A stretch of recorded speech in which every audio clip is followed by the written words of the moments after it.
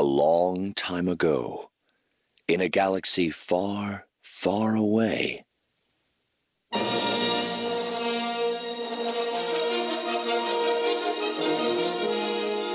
You're listening to Star Wars Beyond the Films, the official expanded universe podcast of StarWarsReport.com. There is a great disturbance in the Force. That's right, Whistler. Welcome to episode 92 of Star Wars Beyond the Films, your Star Wars discussion podcast, your ticket to the EU. Our episodes broadcast on the Star Wars Report website, www.starwarsreport.com. They can also be found on iTunes and right on our own Facebook page at SW Beyond Films. But enough about how you got here. Let's get this show started. I'm one of your hosts, the defender of the EU, the champion of the multiverse, Mark Hurlman. And with me, like an Imperial Knight with a hunch, the EU guru himself, the Count of Continuity, Mr. Nathan P. Butler. Hello all! Glad to be back looking at a new piece of, what should we call it now? The old continuity? We're recording this on the same day that we've seen the posting of an interview with Shelley Shapiro, who refers to, what does she say? I anticipate that we'll be brimming over with ideas for new fiction tying into the new continuity, both of episodes 7, 8, and 9, and of the standalone movies that have been announced, not to mention the new upcoming Rebels animated series. I'm hoping that is just us, using the term continuity differently than she does, her meaning more just the new stuff being introduced with those films, but certainly seems like the post-Return of the Jedi EU is the stuff that's going to take the biggest hit, if any of it survives with the new films and everything, if they're not just going to pull it and make it a separate continuity. So here we are, the furthest out we ever get so far in this old continuity, or whatever we should be calling it. Well, and keep in mind that they said one of those standalones setting in between the sequel trilogy is going to be an origin story. So if it too has a new continuity, I mean... Oh, no. They didn't say that one of them would be origin stories. They said that all of these standalones are origin stories. That's the most recent thing Disney said. Oh, see, that I was wondering, a lot of people were saying that, and the one that I read just said that at least one of them was, and then everybody else was like, all of them are going to be. I'm like, wait, what? I didn't read all of them, but I must have read a different article then. And that's the thing. I mean, when all this is coming out, it's like, if you're not going straight to the source, you're not going to Lucasfilm, Del Rey, or Disney and getting it from them, you don't exactly know if you're getting an interpretation or just a different use of words and grammar. I mean, like, with Shelley using new continuity, I mean, definitely I could see it being the aspect of the new story is how she means it. But for us, it's kind of like, well, is it going to tie in to the new and the old? And like, how is that going to work? Because there's different ways of looking at the word. Exactly. So we left off mid-discussion last week, having spent quite a lot of time talking about overall impressions, non-spoiler impressions, and impressions of the artwork in the topic we're covering this time around. So we are actually at the point now to look at the last 3 issues of the first 5-issue arc of... Well, what are we talking about, Mark? Well, here at Star Wars Beyond the Films, we ask the tough questions. Questions that have bothered you for a long time, or the simple ones that have perplexed you off and on. You ponder about Star Wars, and so do we. This episode, we continue looking at Star Wars Legacy Volume 2 by Dark Horse Comics. Now consider this your spoiler warning, Beyonders and Sentients, because if you want our spoiler-free review, go back to episode 91, because here we go. That's right, we left off after issue 2 with Darth Red, the as-yet unnamed Sith Lord, having taken the place of Imperial Knight Master Yalta Val, who was being held as a prisoner on the planet Mala, the floating world, so to speak, inside the Surd Nebula. We have no idea yet what his plans are, but he has taken Val's place in dealing with both the Carreras system and its governor, Biala, and the communications array being built there. Anya Solo has encountered this man as she has gotten a hold of Yalta Val's lightsaber, and he wants it back as presumably part of the disguise that he has going on there, part of his ruse. And we have met Anya's companions, Sauk, the Mon Calamari, and AG-37, the IG series assassin droid. We've also briefly met another Imperial Knight, Zhao Assam, Joe Awesome, who is disobeying orders in order to check and see what is going on with Yalta Val. With a new blockade in place or a new fleet in place over Carreras, we left off with issue 2 as our heroes were careening towards that. We pick up then with issue number 3, Prisoner of the Floating World Part 3, though you won't find that anywhere within the interior information as you open these up. Only the first issue actually had the name of the story arc in it. We pick up with Zhao taking a starfighter to try to figure out what the heck is going on and where it is that Yalta Val has disappeared to. His search continues as AG-37 ship bearing AG-37, Anya, and Sauk have to dodge blasts from ships from that blockade. They wind up entering into, and it looks a little weird, they enter the rings of this planet, of Carreras, and it's like as they fly into the rings, it's like it creates like a wormhole looking thing. Like they can travel through the rings, and instead of it all just being the same color as the rings themselves, it goes from orange to blue, and it's like they're flying through a tunnel or See, I thought something. it was It's some kind of asteroid. Well, no, because That was the impression I got, was that it was ice, because Salk's an ice miner. That's the only thing we've got to go on here. right. But you're right in the aspect of the color change throws you off, because like I'm assuming that ring is supposed to be a bunch of floating asteroids and ice crystals, but yeah, the color change was like, wait, where are they at? Like, did they just go into the planet? It must be because they fly into it, and they're being chased by these starfighters, and Anya's solution is essentially to open up the cargo hold and let the smaller ship inside go flying out and smash into the pursuing starship, and then we see them come blasting back out of the ring around the planet. So it must all be within the rings, and it must be just that it's like ice with some icy corridors. We never really get an explanation as to where they're going. Only the fact that they went into the rings and pop back out the other side. You know, and that could be like, the rings themselves be multiple asteroids? And I'm actually kind of thinking less that that's the case. Like maybe that the whole thing itself is just one giant collection that is solidified. I mean, I think about caving, you know, when you go into some of the ice caves, they start out like rock, like everything else. But once you get past a certain point, it gets very cold. And then all of a sudden there's ice. And, you know, you go back to these same caves in the wintertime, and spots that you could walk in the summertime are completely encased in snow and ice. So I could see that aspect. Like once you get inside the tunnel or inside the ring or inside the asteroid or whatever it is exactly they flew into. I mean, it does look like it's just the ring itself is one giant asteroid, which is weird, but okay, I'll get behind that. And maybe the blue is just once they got down past the first 5 feet or 50 meters or so, then it became ice, and then they're inside the ice that they've been mining. But that gets back to, this isn't that same planet that Salk was mining, though. So, I mean, a lot is left for me to draw on here. And I mean, sometimes I think that there should be a little bit of narration, like the old Peter Parker days, you know, like, and then Peter saw this. Or even something where, you know, you get a little bit more dialogue to explain exactly where it is that they're heading, or maybe seeing something on the screen as they're piloting or something. Dive into that asteroid right there in the rings. Problem Something. solved. I mean, take a cue from the audio dramas. If your art isn't going to be clear, then do a little bit more with the narration. But then again, how could... You know what? I take it back. I was going to say, how could the writer know how unclear the art was going to be? But this is a husband and wife team. There should have been much more collaboration on the storytelling between the art and the writing on this than there is on just about any other Star Wars project, unless you've got a situation where you've got someone doing the art and the writing themselves. It's the closest collaboration we should have ever seen. In any event, Zhao winds up being stopped by the blockade right outside the Surd Nebula briefly. He escapes from it before he can be taken into custody on orders from the false Yalta Val, who he still hasn't seen yet, to realize that someone's taken Yalta Val's place. Meanwhile, AG-37's ship has had to land on the surface of Carreras Minor. Their ship, that is, comes under attack by a huge tentacled creature.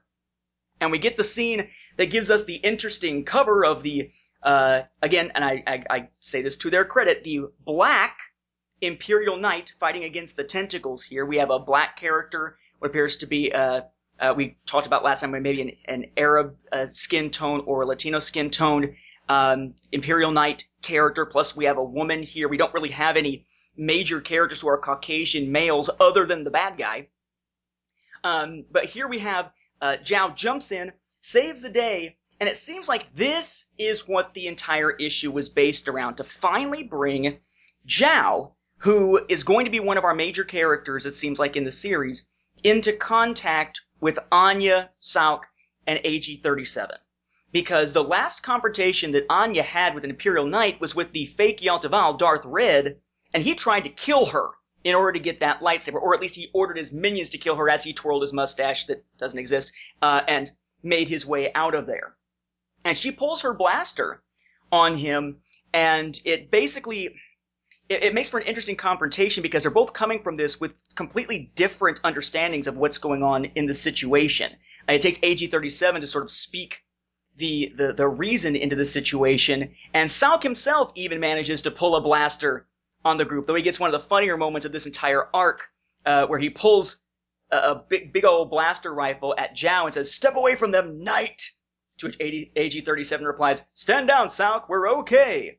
Oh good, I have no idea how to shoot this thing. Which is, I love that part. it's like one of the few really, really good comedic moments in here. But we do find, as they talk about what's going on, Sauk says, you really can't blame us. Your fellow knight is trying very hard to have us killed. Zhao thinks it's impossible because he has worked so much with Master Val, and he's a true knight of the Empire, he says, and points out that the droid that they've just fixed, that little message probe droid that winds up carrying Master Val's lightsaber that winds up getting into Anya's possession here, was putting out the beacon for what is supposed to be Val's ship, and they show the video.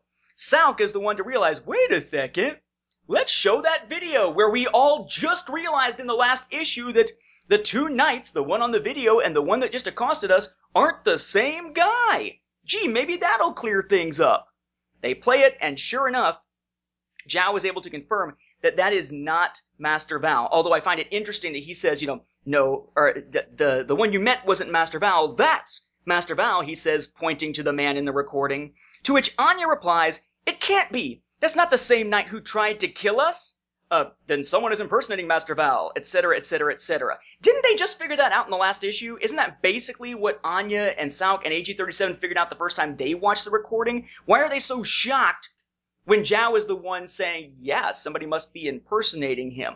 Well, I think that they thought that Val, the Sith Lord, was Val, and that they just didn't know who this other knight was. I don't think that they put together that he was being impersonated yet. They just knew something was off. But they knew that there were at least two different Imperial Knights it shouldn't involved have been in so this. surprising to her. She shouldn't have been like jaw hanging, slack jawed there. Really quick, I did want to point out though, I was wrong. They did go back to Sauk's mining world. It all is within the same bit of the nebula, so I don't know why I thought for some reason it was outside the nebula and they had to go in, but apparently it was all inside the nebula the whole time. So, they now know that something is not right, something is rotten in the system of Carreras, to paraphrase Hamlet, and the result is that they decide to work together to find and rescue, if he's still alive, the real Yaltaval and expose this imposter. And even as they are doing so, they're going to wind up flying their way towards Carreras and get themselves captured by a tractor beam at the end of the issue. As they're doing that, the fake Yaltaval, Darth Red, really isn't doing a good job of acting like an Imperial Knight. And that when things aren't working exactly correctly on the communications array that he himself also wants to be operational, he winds up, lifting up one of the workers by his throat, threatening him. It's pretty obvious, the more that he does, that this man is not a good-natured Imperial Knight. But I think that brings up an interesting question before we move towards issue number 4. And that is, just what exactly should we expect from an Imperial Knight? We've got this sense in the original Legacy that there are the Jedi who are representing the light side. We have the Sith representing the dark side. And the Imperial Knights were sort of an unusual group in that they're not so much light side or dark side, as they are driven by duty to the Empire through its Emperor. And they try to be honorable and do good things, which makes them lean closer to being Jedi. And you don't usually see them delve too far into the dark side, but I never got the sense that they were quite as dogmatic in the sense of light side, dark side, as, say, the Jedi and Sith were. So, I'm wondering at this point, yes, he's being violent, but as part of why there's no issue being raised with it yet, that it's going to take a little bit more later in the story to finally get Governor Biala to finally turn on him and not agree to deal with what the imposter wants, is part of that perhaps the fact that there is no clear line of behavior that should be expected from an Imperial Knight, and therefore if he is going a little overboard toward the dark side, that may not be normal, but it certainly isn't outside of the realm of possibility for an Imperial Knight, perhaps. Mm-hmm. So I don't know. When I think of the Imperial Knights, I always saw them kind of like the Jedi, more kind of binded to the government, kind of how the Jedi were during the New Jedi Order, where they were kind of being seen as, the Alliance's Jedi, or the it was New Republic at the beginning. So yeah, it was the New Republic's Jedi. Kind of like how they were just treated as a branch of the government kind of thing. This is how the Imperial Knights were. They were actually, part of the ranks. I kind of think more like King Arthur and how his knights worked. Like, they were kind of part of that royalty in that regard. Gives me kind of like that old medieval feel, because you got the Emperor, you've got his knights. Even the Emperor was one at one point. Even the Empress was knighted at a point. So for me, I mean, I never really thought about them really dwelling much in the dark. I always saw them also kind of trying to stay to the light like a Jedi. I mean, that's kind of where I was hoping that Sword of the Jedi would show us the founding of the Imperial Knights. I've always been curious as to who was the founder there. Was it going to be, her child? Was it going to be her? At one point, I thought Tahiri was going to be it, in Legacy of the Force. They were kind of shaping it up, and then they made her an Imperial Hand for a short period of time. So I'm curious to know more about him. But you're right. There isn't enough really there to say whether or not that what he's doing is a good or a bad thing or out of the norm for an Imperial Knight. Balia, when she watches, I guess at this point it's weird, or Red Val, when he lifts that guy up and he goes, "I won't forget your failure," and drops the guy down, the guy's clutching his throat.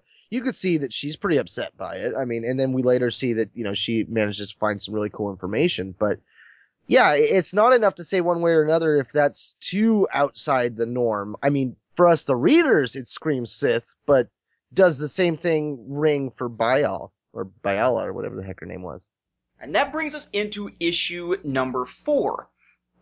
Issue 4 is one that it advances the plot significantly, but at the same time, it had some head-scratching moments for me. I think that's the way this whole series works for me. Overall, decent storyline, but especially within the artwork, there's always that head shaking going on for me. We start with the array coming online with its directional thrusters at the orders of the fake Yalta Val, at the orders of Darth Red. And at this point, the governor wants to still get the project done because it's earned the favor of the Galactic Triumvirate government, but at the same time, knowing that Yalta Val, or whoever this supposed Yalta Val is, has stepped over the line, and at this point wants to simply lodge a formal complaint after everything is over with. We pick up then with our heroes in AG-37 ship being drawn aboard one of the ships in that blockade, only to wind up being attacked by what appears to be micro machines. Basically, that's funny because I was thinking, what was it, Star Trek? Oh man, I can't. Insurrection, when the little things were chasing them through the hills and tagging the people and they were being beamed off. That was what came to my mind. Teeny tiny little ships. Like there's a burning of the wall, and when the wall opens up, instead of it being a bunch of people coming through the board, since it's a smaller hole, it's all these little teeny tiny McDonald's toy type things that are coming to try to attack them. Like, there's too many of them. Yeah, because there's a crap ton of them and they're teeny tiny. Well, it's like, what are they doing? I mean, they're not shooting, they're not stunning them, they're just flying all around them. I mean, what's the real threat here? Do they have razors on them or something? Annoyance. They're going to use them to annoy them to death. Until finally they manage to be driven back to where they are captured. And we get the next straw breaking the camel's back in that they report this to Darth Red / Yalta Val, the fake Yalta Val, and he orders the Imperial Knight Zhao to be brought to the array, but the others to be killed. And at this point, Governor Biala speaks up and says, "No, we'll do no such thing."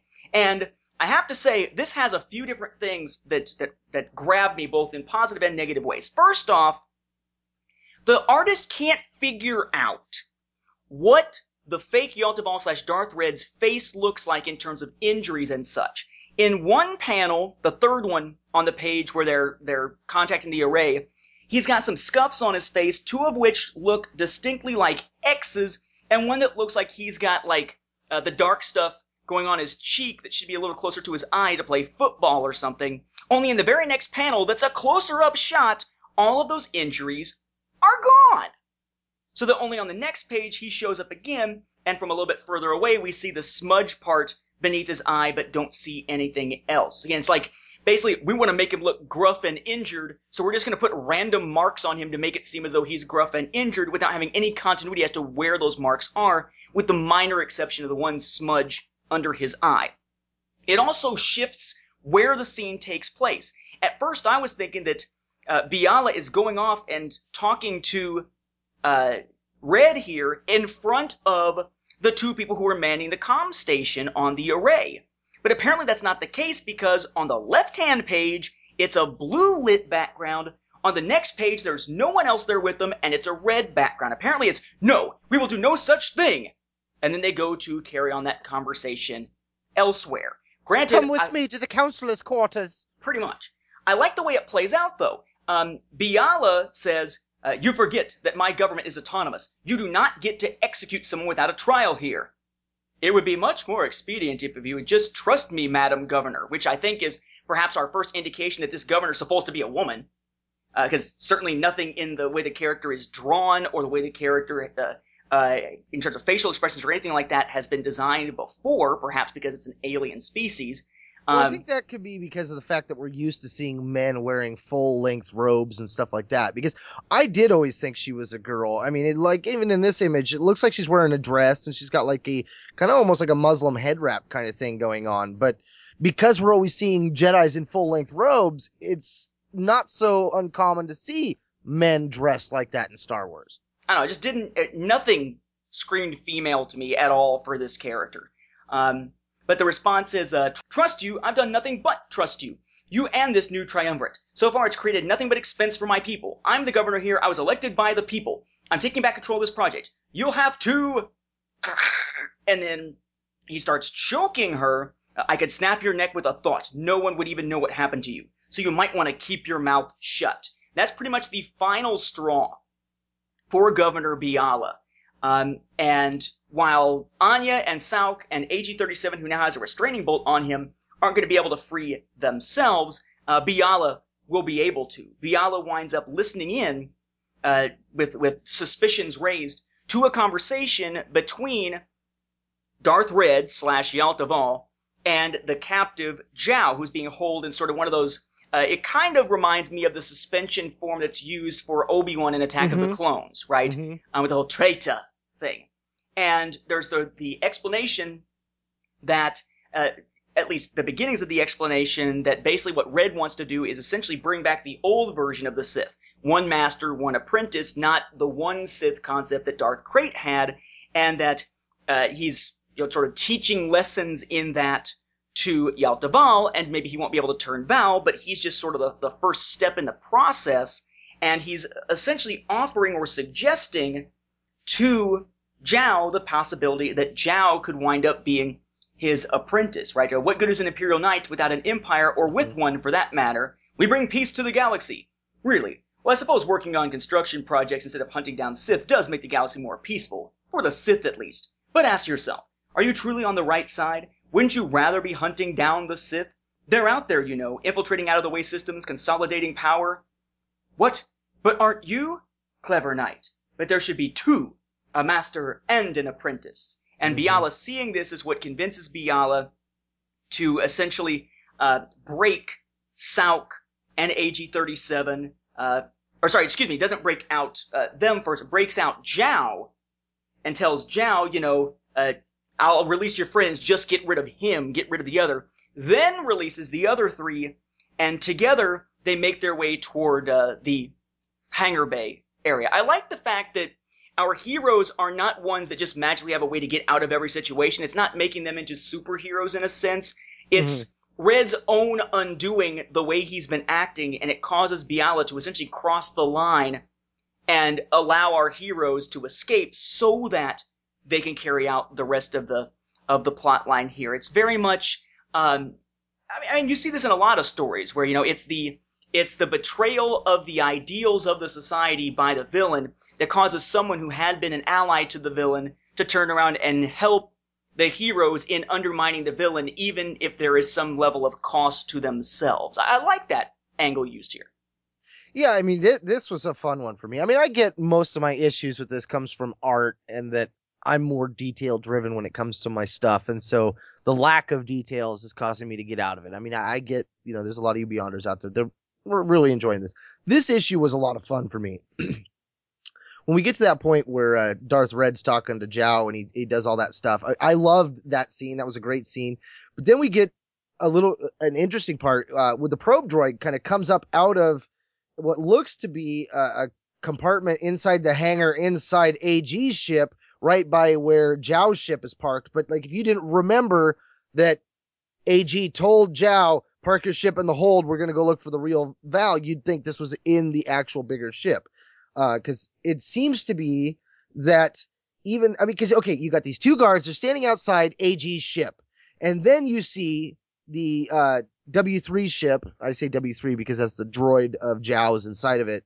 But you have the impression that it's all in the same hangar, except for slightly darker. So it's a little nuance there. And then, of course, you see the creak and the little thing comes up. But you see the guards still talking in that panel. It says, fine, I won't tell you the rest. So it kind of gives you the impression that they're inside the cargo bay, but they're not. They're outside the ship. And then you see him drop out and you see them still talking.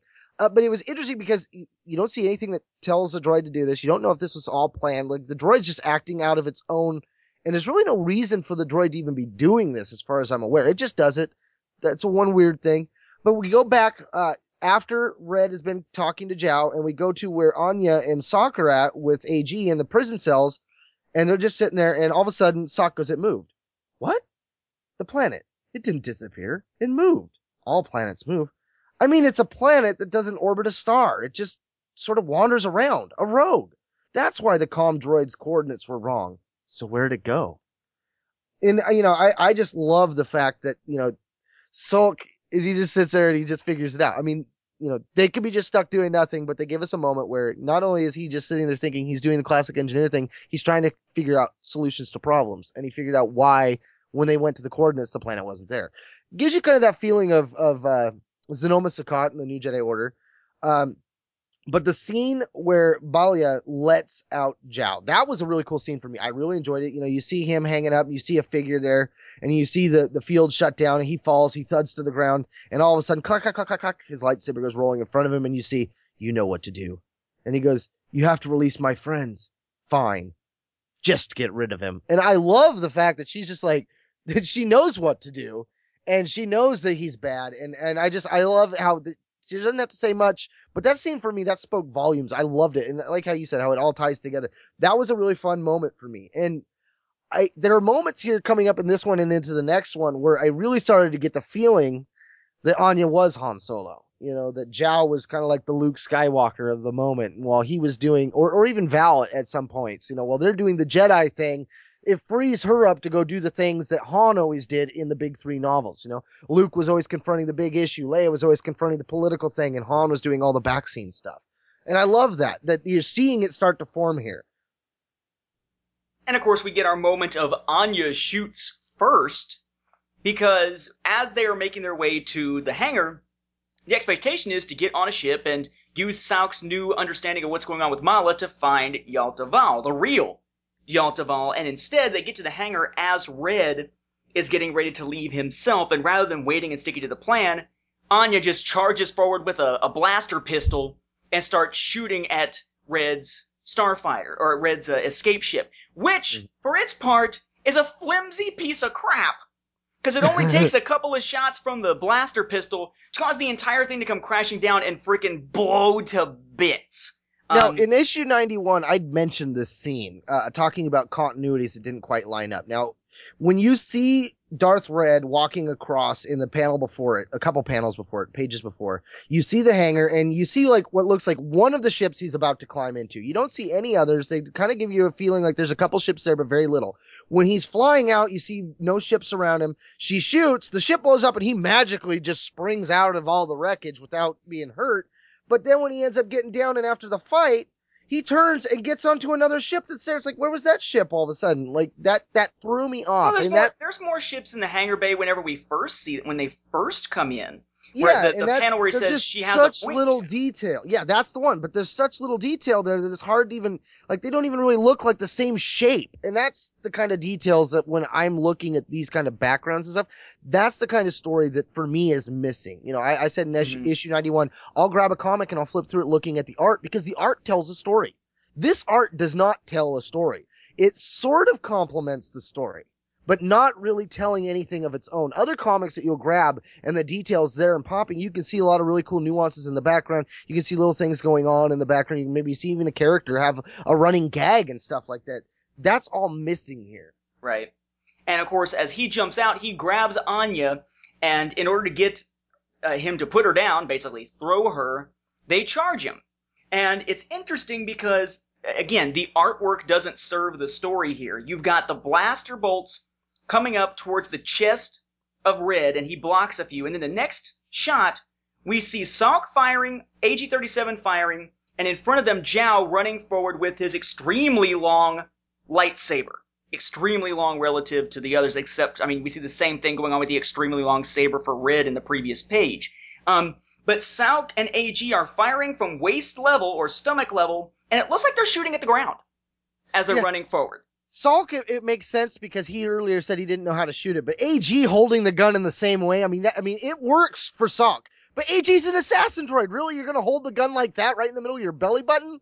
Doesn't make a whole lot of sense, unless maybe he's plugged it in to give it extra charge or something into his body. Iron Man, my power blast. Right. So, as they charge forward, apparently somewhat incompetently, we see AG-37 it looks like he's getting force blasted back because it looks like everything else, including Anya, are being thrown, but instead he's grabbing him forward into the blade, and AG-37 essentially gets slashed in half. Although, again, if you look at the way he is slashed in half, he's being slashed apparently at the waist. And I believe later in the next issue we see him split closely at the waist. But look at the way that shot is framed. He's slashed at the waist, and the top of his body looks like the slash is at the waist. The bottom of his body looks like the slash goes from basically his waist on one side up to his shoulder on the other side. The slash, if he's put back together the way that he is slashed apart here, if you just took those two halves and glued them together, it wouldn't make sense. His body would basically get to his waist, and then his entire torso would be crooked going off to the left, diagonally, and he'd have one arm going off of the shoulder up there and one going off the other side. The pieces don't match. And this isn't even frame to frame stuff. This is one panel, and the art doesn't match itself. Yeah, that one does throw you off because it does look like he's going from shoulder down to hip in that scene. And then in the next one, you see both arms attached to the upper torso with sparks down by the waist. Yeah, that one doesn't line up. And unless this is General Grievous and he's got an extra set of arms we haven't seen.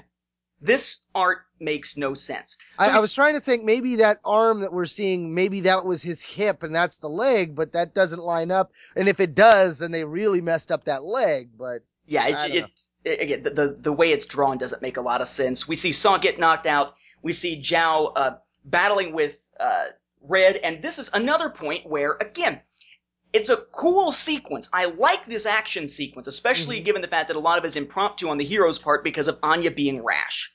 But we see then that as they're fighting, Zhao swings his lightsaber up in a two-handed grip and slashes across the right-hand side of Red's face, delivering a scar and an injury that is going to wind up causing him to have a new face mask in the next issue and in the next arc. But two things strike me with this. One, that when we see him immediately thereafter grab or use the Force to throw a couple of pieces of wreckage to stab through the lower torso of Zhao and cause him to thump down, he drops his lightsaber, and then as the ship takes off, as Red takes off in a small ship, Zhao winds up being essentially pulled out with it, and seems to be floating in space with those spear-like pieces of debris stabbing through him. Couple of things. One, why doesn't the lightsaber and Anya and everything else in the docking bay fly out? And Yeah. if it's not a matter of simply he turns it off and flies out, if he's flying through a field, as we usually see in Star Wars, and that doesn't cause complete decompression, why is Zhao flying out along with the ship? That makes no sense. Second, in the shot where he's throwing the pieces of debris through the lower stomach or whatever of Zhao, we see the damage done to Red's face. And with this art style, how do you represent the slashing of one side of the character's face? Simple. Draw his face and then scribble a lot in black over the part that's supposed to be injured. And third, look at the shot in which he swings upward and slashes through Red's face. At the distance at which we are seeing this shot, the distance they put these two characters together in the shot in which the injury actually occurs, that should have taken half of his head off. That was not the point of the lightsaber, especially given the insane length of the lightsabers as they're drawn in this issue. That should have taken his head off, or the characters should have been at least a couple more feet apart for just the tip to have caused an injury that Red could somehow have survived. Again, the art does not serve the story. That last one, okay, I'm going to take a stab at a possible reason here. I'm going to say that the armor... A stab? Yeah, the armor is the Cordurus ore, and when he hit it, it started to disintegrate the blade, because there's all these little weird dots around the saber and falling away from the armor. So maybe when he hit that, it caused the blade to lose its integrity and the blade got shorter. You know, I would buy that, and I would buy that, like with many times we see cortosis, it actually shorts out the blade, especially given that in the next shot, or a couple shots later, on the next page, when we see him getting stabbed through, the lightsaber is off, and when it falls, it is off. But there is a panel in between those two, in which he is holding up the lightsaber ready to stab him, and the lightsaber is fully ignited. So for Well, cortosis, it still does have those white dots, but those white dots also are they're there all the time. So I guess that thought goes right out the window. He has one of those mystical special Imperial Knight baby powder lightsabers. Yeah. Now, when Zhao goes floating out, if they would have took the cockpit of the ship that Red's in and shown Red reaching out with his right hand and dragging him with him in the Force, problem solved. And I get why they use this panel. No, you don't understand. That would require being able to draw in detail. Look at Red inside the cockpit of the ship in the last panel of the issue. He doesn't even look like a human character. He looks like he's, what do they call it? He looks like a Narn from Babylon 5 in terms of the shape of his head. That's what he looks like in that shot. There's no attempt to give any kind of detail to that. Yeah, you're right. He's a Narn. All I can say is thank goodness that the shape of the cockpit windows look at least partially consistent with the shape of the ship in the other shots, so at least we don't have another Darth Vader and the Ninth Assassin issue going on here. Yeah, and I get why this last scene is the one used. It makes a great climatic point for the ending of the episode. But the scene where we had the little droid come out, now that scene would make sense if this scene happened before it. You know, because here in a minute we're going to find out that droid saves Zhao. But again, I don't understand why that droid decided to come out and be waiting. I mean, what was the drive there? And yeah, there's a lot here at the end of this that just leaves you scratching your head going, wait, what's going on? And that's what I remember reading these single issue to single issue it was just started out with potential, and then it got a little head scratching, and it got a little... I'm rubbing my whole brow like, wait, what? Then I'm face palming at this point going, wait, what is going on? But again, when I stop and I reread this all, issues 1 through 6, not just 1 through 5, I really enjoyed the story a lot. I feel like, we're being really negative, but I think the negative in this term is more criticism of a style that we just don't enjoy. And we're very acknowledging of the fact that other people will enjoy this style. That it just, it doesn't have to appease. God, I can't talk. It doesn't have to appease everyone. You're not going to make everyone happy all the time. In this case, when it comes to the art, we're the ones that aren't happy. I don't know. See, I got a bone to pick though. Because yes, you could say that the style of artwork is something that not everyone is going to go for. And I can see that. I can see some people liking this. I personally do not. I think that it doesn't give enough detail. However, when the style of the artwork not only just is meh to some people's opinion, but seems to make certain parts of the story not make literal sense, to not fit with what is actually happening, then yes, I think we have a problem there. I don't think Hardman is really the best choice for this series. I wonder if the choice was simply because of the ability to have a husband and wife team here.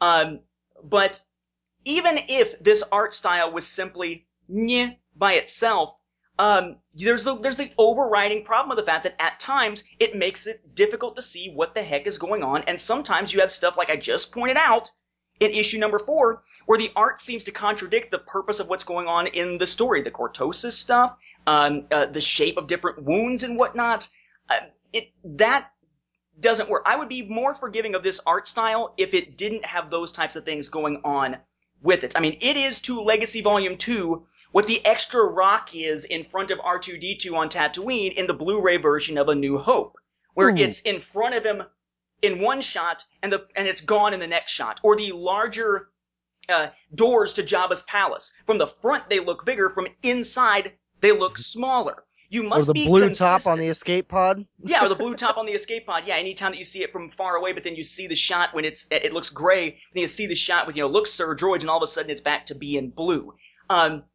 There's, no matter what the style is, it's a matter of being consistent with what the story calls for and logically making sense. If you got an art style that's not my cup of tea, and yet you are consistent with the storytelling, you're fine.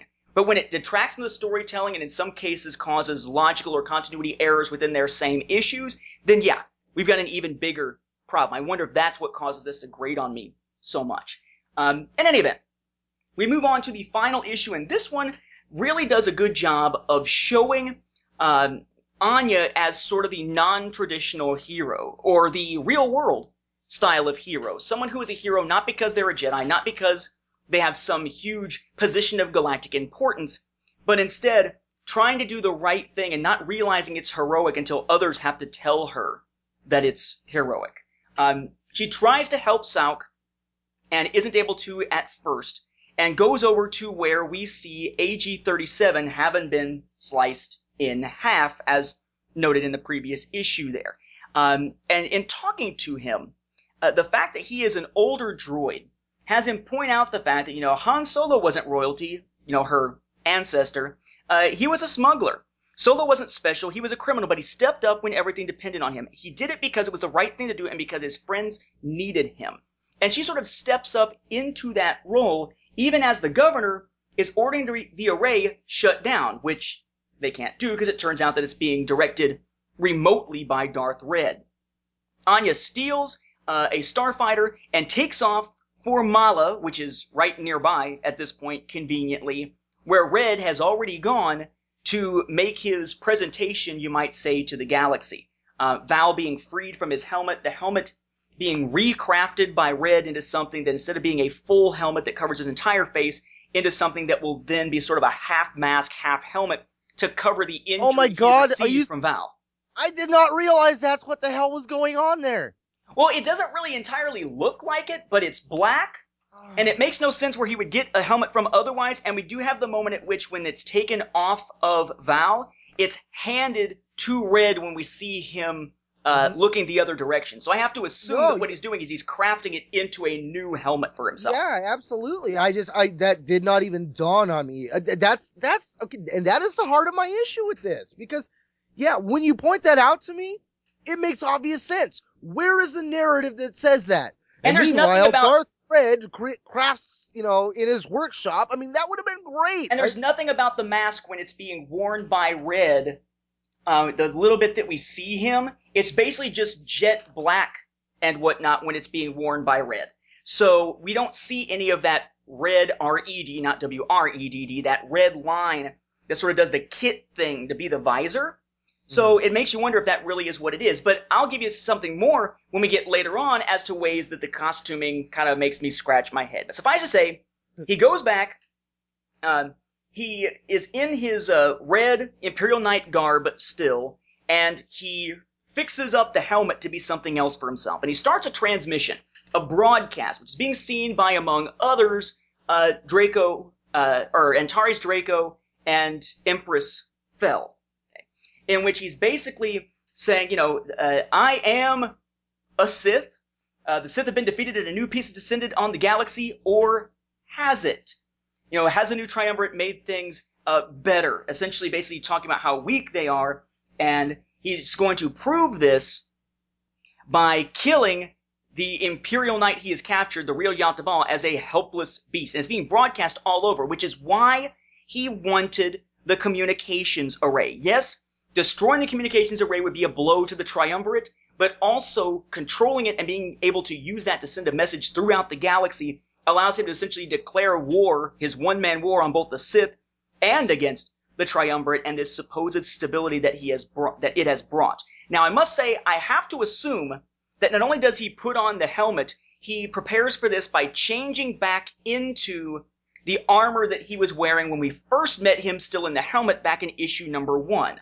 Otherwise, in the space of just a few panels, not only does he put on the helmet, but his suit changes colors from being a red and black Imperial Knight suit to being a jet black suit. I'm going to give them the benefit of the doubt that he has put on his old costume, not that he just all of a sudden, either turned black or he decided to take the time to paint the entire thing black. That was my thought. I'm like, did he? I mean, it looks like the Imperial armor. It does. It looks like that armor, but I've got to assume that it's Legacy number 4.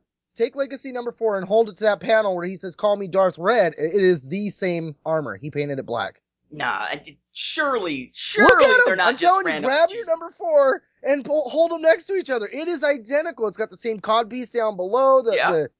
Everything about it. The only thing that looks different is kind of where it goes across in the center of the chest. It's higher now, where before it was kind of cut low. That looks to be the only thing that's different. Which I guess would beg the question of just what was Anya doing? We find that Anya is basically spying on him from above, and given the opportunity, while the broadcast is going, she jumps out and starts firing at him with her pistol. And she must have been watching all this, so she's just sitting back going, "Okay, dude, when are you going to do something else? I can see you're sitting there just painting your armor. Boring." In any event, she attacks him while the broadcast is going. And it's not even that she attacks him, he sees her. This is what I like, because he's like, ask, and it kind of reminds me of Iron Man 3 with the Mandarin. Haven't seen it, gonna see it when it comes out on Blu-ray in a couple of weeks. The trailer, anyway. If I could do this, is there anyone who is safe? If I can so easily mislead an entire system and kill an Imperial Knight, a master, then who can stop me? And he looks up with his one eye. Certainly not you, little bug, but I'm happy to have you watch. And then she comes flying out, blasters blasting. But it's like, again, she loses the element of surprise with her ways. Yeah, she comes out, she gets knocked into pretty easily. I mean, she's very quickly controlled. He pulls basically a Magneto and takes some of the metal around there and wraps her up and keeps her on the ground. But she really, it seems as though her goal was just to kind of be a distraction, because she has Yaldabaoth's lightsaber that, again, somehow, unlike Zhao, didn't get sucked out into space or blown out into space during the end of the previous issue. And she has it sticking out of her boot. The idea is, and she even says, notice it. Come on, Master Val, notice it. And I gotta tell you, it took me a minute looking at the art to go, notice what? Until you realize what it is, because of just the way that the shot is constructed. He notices, he pulls it to him, uses it to very carefully, apparently, undo the shackles on his wrist without cutting his arms off, and he goes into direct battle with Darth Red. And this was a great scene, not just for that, but again, getting back to what Red's doing and how it's being portrayed everywhere. This is where Fel sees Solo, and she's like, what's happening? Who is that girl?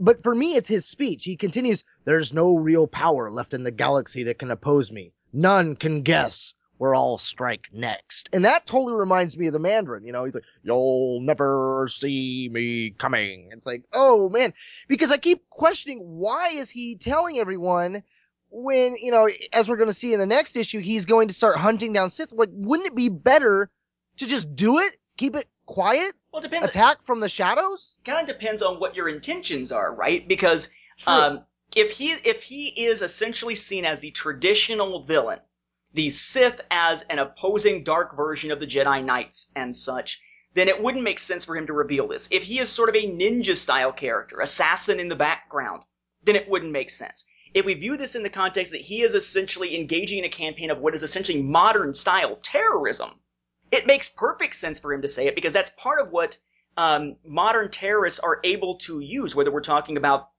early actions by the PLO, or we're talking about Hezbollah, we're talking about Hamas, we're talking about Al-Qaeda. It's all this, or AQAP in particular, it's all this when it comes to the idea of, yes, there's only certain amounts of attacks you can pull off. And sometimes you'll try to pull it off and you won't be able to. Sometimes they won't be spectacular. You only get one massive attack, like a 9/11 style attack, probably within a lifetime of an entire terrorist organization. But you can sow fear if you're able to get across the message that this could happen anywhere, and you will try to bring down a certain system, and that because you are essentially a stateless enemy, there is no easy way to catch you. There is no easy people to attack back. It's part of why fighting terrorism is so difficult now, because even though, for instance, Al-Qaeda was based out of Afghanistan, you can't just bomb Afghanistan, because there is a government there, and in that case it was the Taliban, which itself was aiding Al-Qaeda. But you take something like, say you've got terrorists hiding out in, Chechnya, right? You can't just blow up all of Chechnya because there are innocent people there, and the terrorists aren't necessarily the government there or backed by the government there. This man could hide anywhere, and you still have to go after them directly. It's the old line of C.J. Craig in the post 9/11 Isaac and Ishmael episode of The West Wing, in which he talks about how, a lot of these guys aren't going to be taken by a tank division. They're going to be taken out by a busboy with a silencer. You're going to have to find this guy and get close to him to take him out, and that makes him a harder enemy to find. And the fact that he's proclaiming, this sort of randomness to his strikes gives us a sense that this is based on terror. It's based on fear. It's based on driving the other government to make mistakes, to back off, or to otherwise change their actions based on that fear. That's one of the things that defines terrorism as opposed to, say, mass murder. You might go around and kill 20 random people in a city, and if you do that just for the heck of it or out of some kind of psychological need, you're a serial killer, you're a murderer. If you're doing it with the purpose being to somehow change the system where you are based on fear of your actions, that defines you as a terrorist. It's a matter of not just your methods, but your motives. Certainly Darth Red feels like a Sith terrorist here more than he feels like a traditional Sith in the way we tend to see them. Well, and then, like I was just saying, he goes, there's no real power left in the galaxy that can oppose me. None can guess where I'll strike next. And then we see his next strike is a Sith in the next issue, which I guess kind of opens up that aspect of now, should they go after him or should they let him do their work? So it is kind of, he's not just striking out against the Triumvirate, he's striking out against the galaxy as a whole. But we will later see in his next actions, he will make it more apparent to those in the Federation that he's not just after them. So I guess I could see how that does buy him a sort of anonymity there that he would have kept if he'd have just stayed quiet, and the power that goes with it. So Anya apparently has super strength, and she is able to extricate herself from this metal that just a few panels before we saw wrap around her body Magneto style, and goes running. Knowing that the array looks like it's going to crash down onto the planet thanks to Red's plans, because, hey, he's gotten his message out, now he's going to let it be destroyed as another blow against the Triumvirate, she goes running off back into the Starfighter, goes back to the array, while Yaltaval, the real Yaltaval, is battling against Darth Red. She manages to save Sauk and save AG-37, who we see being dragged here with, again, the slice being across his waist, with both arms attached to the top of his body, which does not match the shot in which he is sliced in half, where the two halves don't match. And she manages essentially to get them out of there. When the tables tend to turn against Red, who has his lightsaber slashed in its hilt by a lightsaber strike, which always kind of strikes me as, isn't that the obvious thing if you're in a lightsaber duel? Wouldn't the obvious thing be to go after the hilt? Yeah. Although why is Darth Red holding the hilt by the very, very end of it so that can happen? I don't know. That's an interesting choice of grips. It'd be like trying to hold a knife by the edge of it and scoop out some butter. Suffice to say, when you were mentioning AG and Salk Yeah. being drug out by Anya there, I love the 3PO type moment there where AG's like, Anya, there's no time. Leave me and get to the ship. Save Salk. And she's like, shut up. I mean, it's classic. Like, I'm done for, sir. Take any of my parts if you need them. Right. Well, and of course, as they're fighting, we see Red, again, his escape, again. What kind of sense do the shots we see make? Not freaking much. We see him get his lightsaber slashed, and in the conversation he's saying, looks like the one Sith isn't coming back. You're right. I plan to be the only Sith. Weren't you just talking about needing an apprentice? So you're gonna be the only Sith? With an apprentice, thereby making you not the only Sith? How exactly is that working? And then somehow, okay.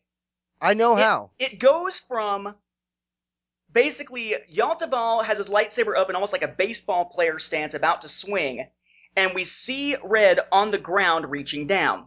There is he's not reaching. Or something. He's like sitting down he's sitting down, squatted down with his hand on the ground. There's a crash, this big like explosion type thing.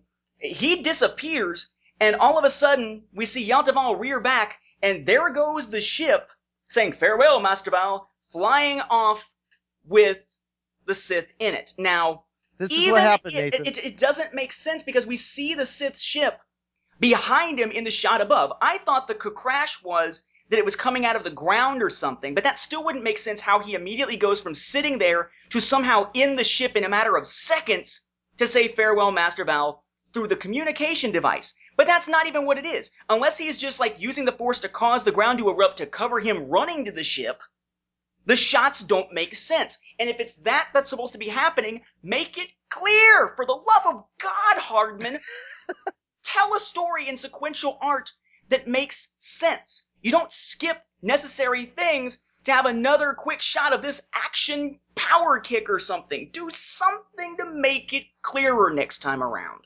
Well, he's kneeling down. He's drawing the dark side of the Force towards him because it is a gateway to powers that are unnatural. And then he unleashes that power in an explosion, which launches him up into the air and transforms him into a ship. He's the first Sith transformer. That's what it is. You've seen the line. I think you have a couple. He flies into the air. It's like... Yeah, it's farewell, so Master Val. Later. In the background, I mean, you could... Okay, 2 scenes back, if you look up, you could see the ship sitting on its dock. That's the only thing they give you, and you can only tell it's there because they had to put white in the background around it, because that's how dark everything is. I mean, and that, to me, I think that's also what throws me off, that when you have to add these white halos around everything you have because everything is just too dark, it's too dark. You're drowning out your background with white just so you can see 1 or 2 details back there. I mean, look at the top of that page. You'll see in the corner in the bottom right, there's the ship sitting on its strut, and I believe that's either the red cockpit or a wing on the top, or maybe that's one of the pods on the side. It's probably a pod on the side, actually. But yeah, the detail is that one of our Beyonders on the Facebook page said the flat. They mentioned how it felt very flat, and that is very true. Like the lack of detail makes everything here look very flat. Some comics, they really go out of their way to kind of bring a 3D effect, is totally missing here. So as the Sith ship flies off, we see AG-37 ship arrive, piloted by AG-37 and Anya, saving the day, saving Yaltaval, and as they go into space, and she's basically making sure that Yalta and Salk are taken care of, they find that the little droid has managed, with a little breather thing, to save Zhao up in space, which doesn't make a whole lot of sense in terms of the way that actual space would work. But again, it's Star Wars. The rules of physics don't always necessarily apply, I suppose, here. Very much like Cade being able to survive, perhaps. And managed to get him... Yeah, or a Star Killer. Actually, much more like Star Killer, I guess, in this case. And that's who I thought of originally. I mean, that leapt right to mind. Really quick, though, when AG and Anya are in the cockpit, AG's sitting in the pilot seat, there's a little detail here. You can see that he is got 2 belts now strapping his upper torso into the chair. Kudos for the little detail that tells me how that happened, because I originally was like, what is he doing sitting in the chair? He has no lower body.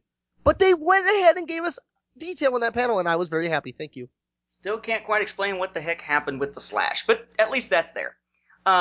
We wind up finding, as they take off here, that this is where finally we get a sense that Anya is more of a humble type of character. She didn't realize the heroism of what she was doing, which is one of the things I really like about this issue. She says, I'm so sorry, Sauk. All of it, you, AG, or Ag, whatever she's trying to say. Zhao, it's all my fault. You tried to warn me, but... Anya, what are you talking about? You saved us. All of us. And it's sort of the realization that, wow, she's done something heroic even though she didn't mean to, which I like about the character. She's sort of everything that Cade wasn't in the sense of ego. She may talk big, but when it comes down to it, when she does get into a situation that is action-packed, she's much more just kind of doing what she can. A very human-type character as opposed to being someone who has a lot of ego behind everything. Which brings us, of course, to the recording of the communications array transmission in which she jumped out. It's okay for you to watch. When she jumps out and goes pew, pew, pew at him, where we see Gar Stasi, Krook, Empress Fel. They're sitting around a conference table, and in comes Draco to basically provide the report from Governor Biala of what has happened in the system. And he says, it seems there was a girl involved in the destruction of the communications array there. He says, sound like it was her fault. Real fast. He was sitting there with Fel when they watched the recording. Don't you know the girl was there, dude? This is true. The governor's unclear about exactly what happened. Her name is Anya Solo. And the final line of the first story of Legacy Volume 2 is, Solo? Same question we were asking when we first heard the announcement of this series. Who the hell is Anya Solo? Yes, she actually says, who the hell is Anya Solo? That was amusing enough that line shows up quoted in my summary of this story for the Star Wars Timeline Gold. And that was one that was, while funny, was also a blow to my expectations. When Legacy 1 came out, we had a scene where Cade is talking to Shia Fel. I don't know how to say her first name. Rashaya. Anyway, the Empress Fel. They're talking back when she was still the Princess Fel, and they were talking about the relatives in the Hapes consortium. And I was thinking, okay, obviously the Solo family. All right, how else would they be your relatives? And with her saying that like that, it's like, I don't know, it kind of threw me so off. Like, I really would love to have a Zero issue that gives us more of the details of the family aspects of these people. You don't have to go 100% into the details of Anya necessarily, but I want to know what's going on with Hapes, how Fel is still related to the Hapes in her mind, and yet she does not associate Solo with that family anymore. What happened there? We know that Alana Solo still is carrying the Solo name, and we know that everyone now knows that she's actually the Chumda after all, but then there's nothing else there. I mean, I was really looking forward to sort of the Jedi book series kind of tying some of those elements together, maybe seeing the founding of the Imperial Knights, maybe seeing what was going on in Hapes, kind of having it all tied together, because I really thought this series was going to focus itself in the Hapes consortium. The Solo family. Okay, they're all in Hapes still, right? I mean, that's what Legacy, the first volume, led me to believe. But then that quote was kind of like, it made me stop and scratch my head. It's a good thing and a bad thing, my scratching my head. It's good in the aspect of there's plenty of story opportunities here. The problem with the EU is there are a lot of story opportunities, but very rarely do all of those get ran with. Case in point, Legacy Volume 1, The Mandalorian story. It's not showing up in here at all. Should. It's a story that's already previously established that has no ending. You would think that would need to be wrapped up before you start a whole other story. But that's where I'm just kind of like, I would love to see this stuff, but I'm afraid they're just going to ignore it. They're just going to be like, yeah, we don't want to tie it all together. And so they got these little plot threads out there that are kind of demanding answers, but then there's other things that they don't want to answer. And I think that when the two conflict, the story is going to hurt because they're not going to give you the needed information to give you more background here. I'm really enjoying this story because of the characters, but I would like to have a little bit more of their background to care about them more. And some art that does a better job of telling the story. That too. Unfortunately, when Brian Albert Theis joins for the next story arc, Outcast of the Broken Ring, a name that we have to, of course, find out from the letters page of issue number 5, because they certainly don't say it in the issues, it's just going to wind up being more money and less clear, which I wasn't even sure was possible. But certainly it seems like that's the direction they're going with the art style here. But I will say, it's ironic, I think, that while we as continuity fans are wanting to see exactly how this all ties together, heck, we're still wanting to find out how it is that Ben Skywalker is related to Cole Skywalker. How many generations are there in between? Is it a direct relationship? Does Luke wind up having another child somehow at some point? And there's a whole nother pathway through the Skywalkers to get to Cole, and so on and so on. While we're waiting for answers for that, and we're expecting answers with this one, we don't get them. And I think the final line there, who the hell is Anya Solo, is rather fitting, given the fact that I don't think the writers even freaking know. Because they first talked about this series in a quick story that appeared on Comic Book Resources. Comic Book Resources winds up doing a couple of different interviews that add some information into what we know about these characters. And Comic Book Resources, when Dark Horse was speaking with them, this isn't CBR talking, it's Dark Horse saying it, they identified Anya as Han and Leia's great-granddaughter, right? Then, however, they added into this the idea that no. When Dark Horse started soliciting the first issue of the series in things like previews, they referred to her as the great-great-granddaughter. They added another generation in there into that generation gap, only for now, they kind of thrown it out the window, and now they're saying basically that, well, she's related to them, but exactly how, that's not something we're going to reveal anytime soon. Which makes me say that's something they're not going to reveal ever.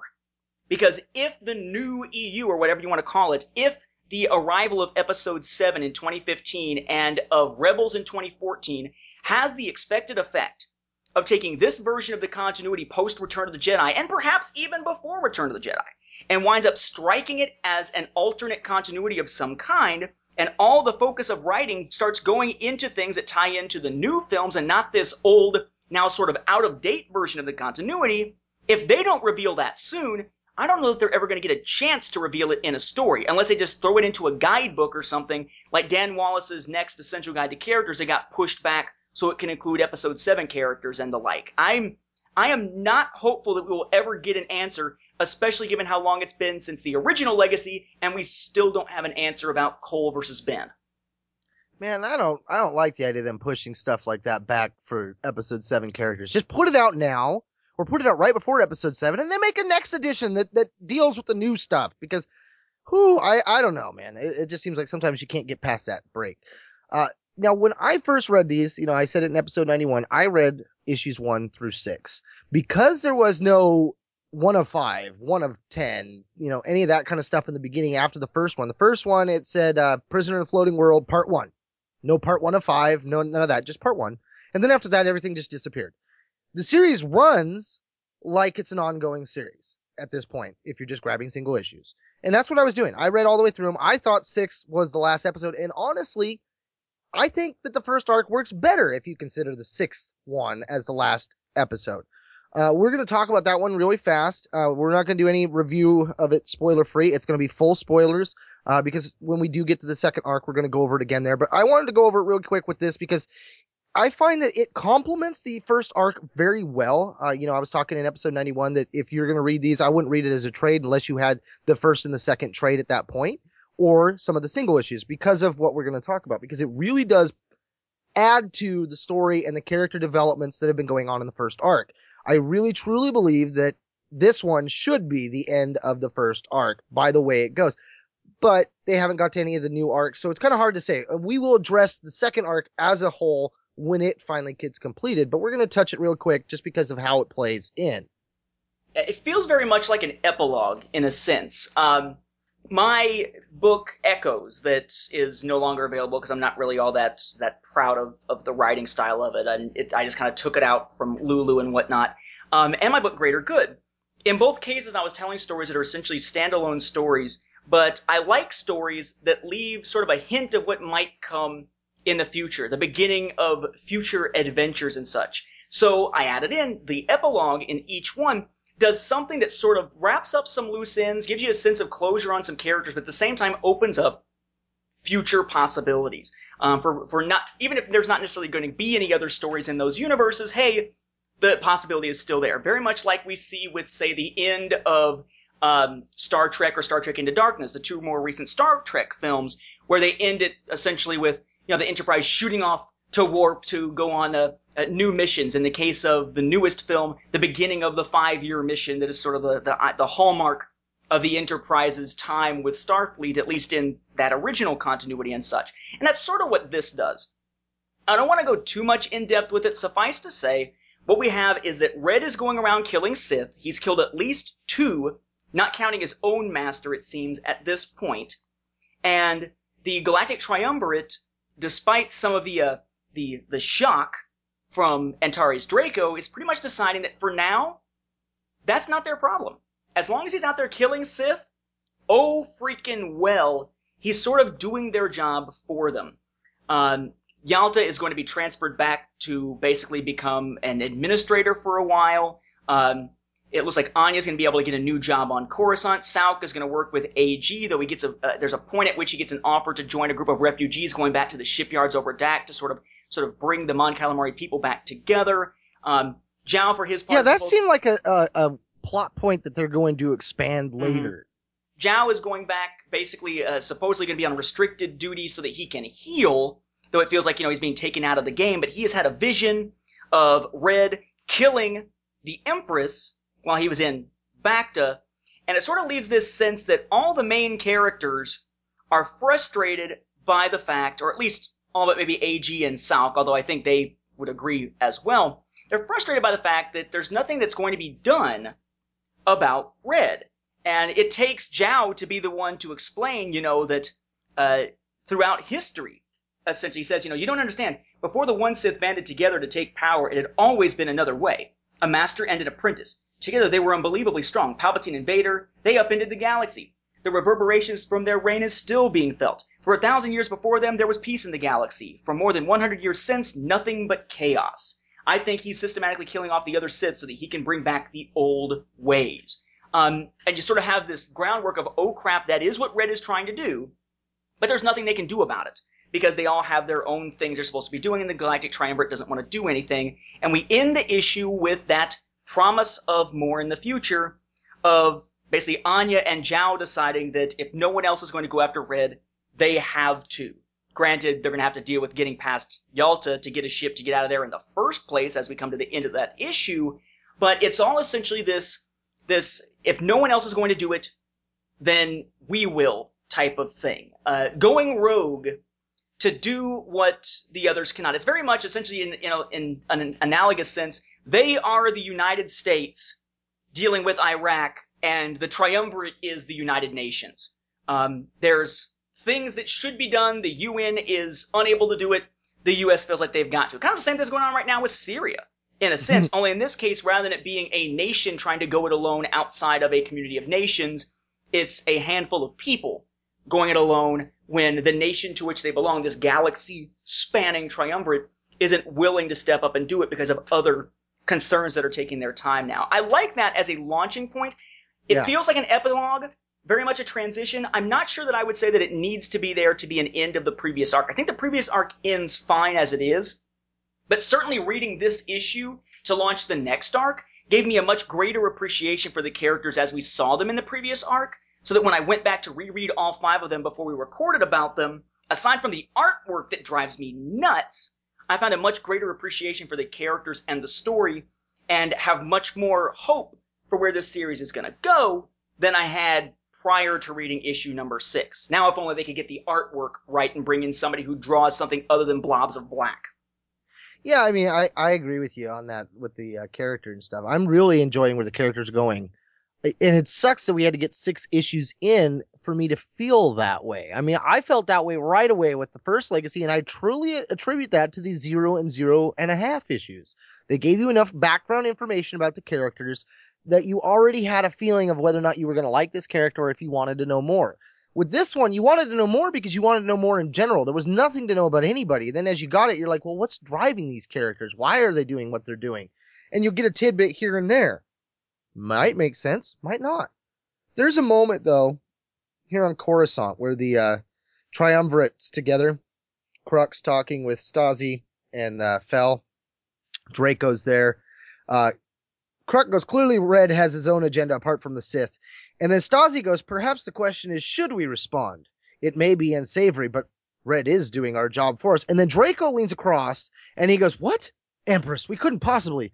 Now, was that supposed to be Stasi saying that, or was that supposed to be Empress Fell saying it and they just screwed up on the art? Because that's one of those things that I'm like, when I read that, I'm like, why is he addressing the Empress? It's because the next page turns and the conversation's over. So it's like, it really left me feeling like he should have, Stasi shouldn't have been in that scene. It should have been Fell, because Draco seems like it was her that had said that. There are little things like that. There's also the Star Destroyer in the background that when Anya's in her room, you see some Star Destroyer and a bunch of other ships outside the window, and it's like, is that a painting or was there more there? I mean, little details like that where, we talked about how the art already was bad, and then we get to this art style and it just gets so much darker that so much more is just completely lost. You're just like, I mean, there are scenes where things are just so dark, you don't even know what they're doing. Like the Snivian Sith that Red goes after at the beginning, when he doesn't have his Sith markings showing or anything like that. It apparently must have been underneath his fur or something. That's another one. They do have fur, right? I'm like, because I was thinking about that. I'm like, how does fur scrape off like that? He should be known as Darth Blob, because that's basically what it is. Or Darth Blot, like an ink blot. Because that's what he looks like in a lot of the shots. Just a vague black ink blotted form. It's one of those things where you gotta wonder, did they have to be really, really careful when they were coloring this, whenever the art was coming in, when they were doing the inking and stuff, so that they didn't wind up with the entire side of their hand going black, or was it all just digital? Well, and then like another one is when Anya is talking with the Imperial Sergeant officer lady, when they're about to go into Anya's room, when you look at the lady's head, her hat is smaller than her head. Like the hat is cinched down around her eyebrows, but the bill of the hat, where it sticks out and where the top of the hat is, the top of that hat ends, and there's like 3 inches of her head just missing. Like, wait. Although, we do get a better look at the helmet that Red is wearing, and yes, it is meant to be the helmet from the first issue retooled because it's got the red visor part over half of his eye. Of course, the red visor part wasn't there in the previous issue because of Hardman's artwork. But it is shown in this issue, and you can see it as well on the cover of issue number 6, which is done by someone else. And that was something too. I was wondering, is that helmet supposed to have an eye? Because it wasn't there in the other ones. So we'll discuss 6 more in depth when we talk about it with its arc. Last thing I wanted to cover here with you before we go is wait, there is one other thing I find kind of amusing here. Okay. If you look at the helmet, if we didn't know from the previous one that the helmet part actually goes over part of the top of his head, it's not just like a half face like Kano from Mortal Kombat.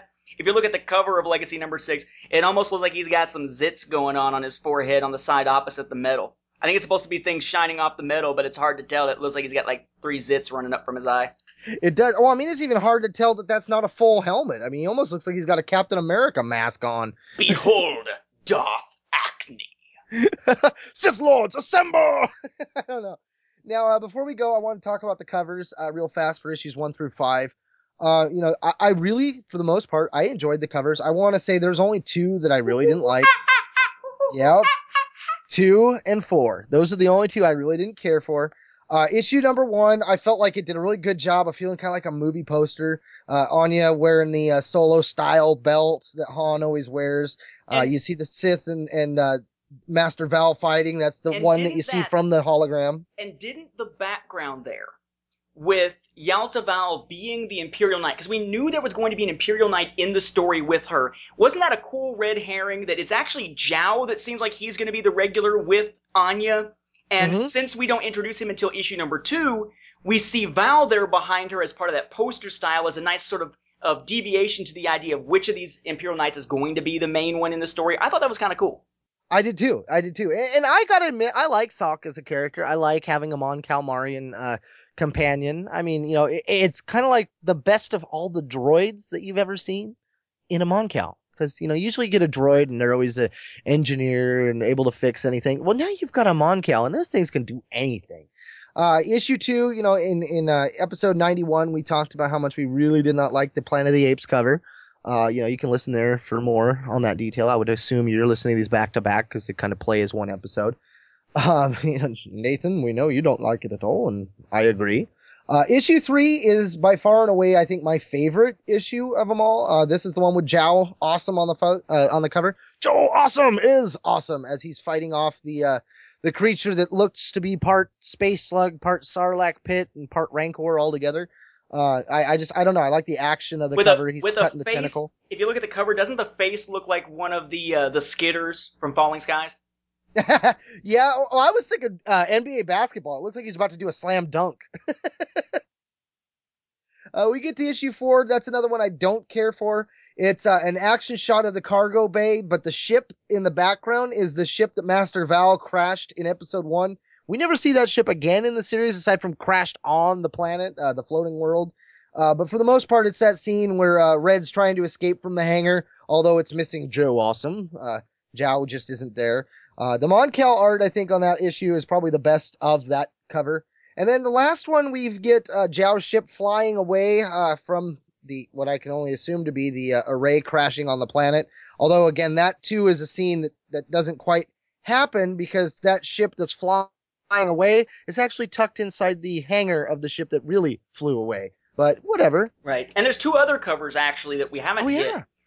The first issue, and I actually have both of these, because, again, I'm excited to see where the Legacy series goes, and I like the story here, especially now that we've gotten to issue number 6. It's the artwork that gets to me. Don't get me wrong, I feel like I'm ripping into this because the art detracts so much from the storytelling, but if you take it from sort of a summary standpoint, a general plot standpoint, and not the way it was executed, I think it's a great concept that they're going with here. But that first issue had an exclusive variant from WonderCon in Anaheim, and that one basically just has, it's basically a black and white cover with the only thing that is in color being green of the Legacy title and the lightsaber that Anya's holding, which, doesn't make sense for the lightsaber color of Yalta Val, but that's a whole other thing. But it looks cool. Yeah, it looks cool. It's by Dan Panosian. The other ones are by Dave Wilkins, and it has her basically in that same outfit. Although, honestly, she reminds me more there of Kara Holt than she does of Anya Solo, the way that Anya appears at all in this series. Probably because Anya's generally sporting the ponytail type of thing going on. And then we have a cover known as the Phantom variant, available at specific retailers, which in some cases you could get signed. I was able to get mine, for instance, signed by ordering it as part of one of those big launch event type of things. And it's an actual cover by Gabriel Hardman. So it's by the guy who does the regular art, but it's set up in such a way that it's meant to mirror the Star Wars cover, A New Hope film poster. And I'm trying to pull it up here and get it so that it actually shows me the whole fucking thing. Thank you very much. That's, you mean the one that was back when it was just Star Wars, right? That one where it's got Luke with the blaster front, Leia on right shooting out, and Han shooting. Okay. Here we go. The Phantom variant in this case shows Anya standing where Luke would be on the cover. It's the old Star Wars movie poster cover. It's the cover that in different variant forms was used for the VHS versions of A New Hope all the way up through 1992 or so. But it's got her with a lightsaber above her. In place of Leia, it's Sauk. Just kind of interesting. Then her droid behind them, along with AG-37. Rather than X-Wings flying across the side, there's other period-era starfighters. You've got up in the top left corner, you have the probe droid, the one that went out and actually brought the lightsaber out and then wound up saving Zhao at the end. And behind you have sort of a vague outline of Darth Red's face, kind of like you would have the vague outline of Vader's face on a lot of the artwork of a similar style. So I thought that was kind of cool, doing something that's specifically meant to harken back, although I think it could give a false impression when we see Anya there wielding a lightsaber, as if somehow she was a Jedi. She's not. It's sort of she found it, and now she's holding it up and turning it on and just hoping she doesn't cut her own fingers off. Well, and I think all the episode covers, all the issue covers where she's holding a lightsaber are going to give you that impression. I think every time we've seen her carrying one, it threw me off. And it got me excited for all the wrong reasons, of course. But when it comes to these variant covers, I like the throwback covers, the ones that do that harkening back to original issues. I like it when Marvel does it, and I love it when my Star Wars does it. It's always fun. Yeah, the lightsaber covers with Anya, like, I don't know, like, there is one side of me that wants to see her wielding a lightsaber more, but then it kind of defeats the character. I mean, if she's carrying the lightsaber, it's got to be in the Han Solo, I'm cutting open the dead Tauntaun to put Luke inside because the Tauntaun's lukewarm on the inside kind of thing. But I don't know. I mean, if she suddenly were to start welding the Force or something like that, I don't think that would work at all for what they're trying to do with the story. So I don't know. Sometimes it gets dangerous when you put her holding the lightsaber because there's that desire to see her force push somebody to do something else, and she's never going to do that. So I don't know. It's like, I kind of don't think I want to see her holding a lightsaber in any other cover art from here on out. This is true. That is why still my favorite cover is the one that they used for the regular edition. She's holding a blaster, no lightsaber, very cinematic looking. That's definitely the one that I prefer, and thankfully that's also the one I believe they've used for the trade paperback as well. Now that about wraps up this episode of Star Wars Beyond the Films. Thank you once again for hanging around as we ponder on sharing in the fandom. Remember, you can always listen to our episodes. They're streaming online at the Star Wars Report website. You can find it at www.starwarsreport.com. You can also get episodes available on iTunes, which we want you to leave reviews, like, really badly. We love reviews. It feeds our egos.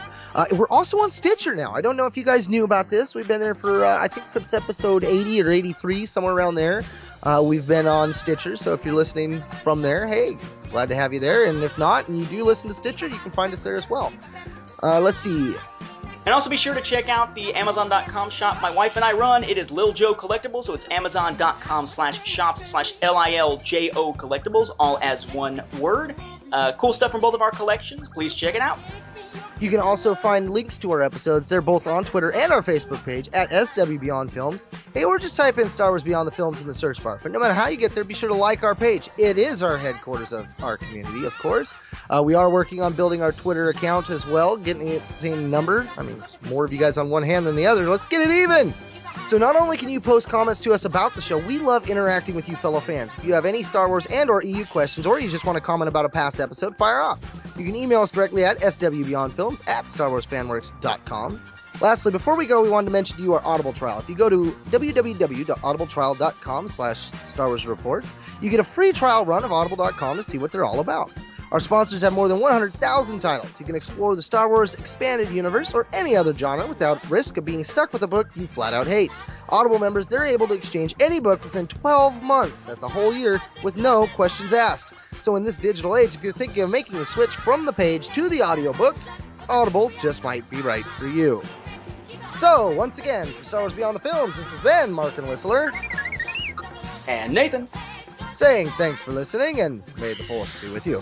And don't quote us the odds that the third arc will have another artist that just paints in all black. Like I said it last time, but it bears repeating. Look at all these lovely shades of black I've got. They all contrast so well.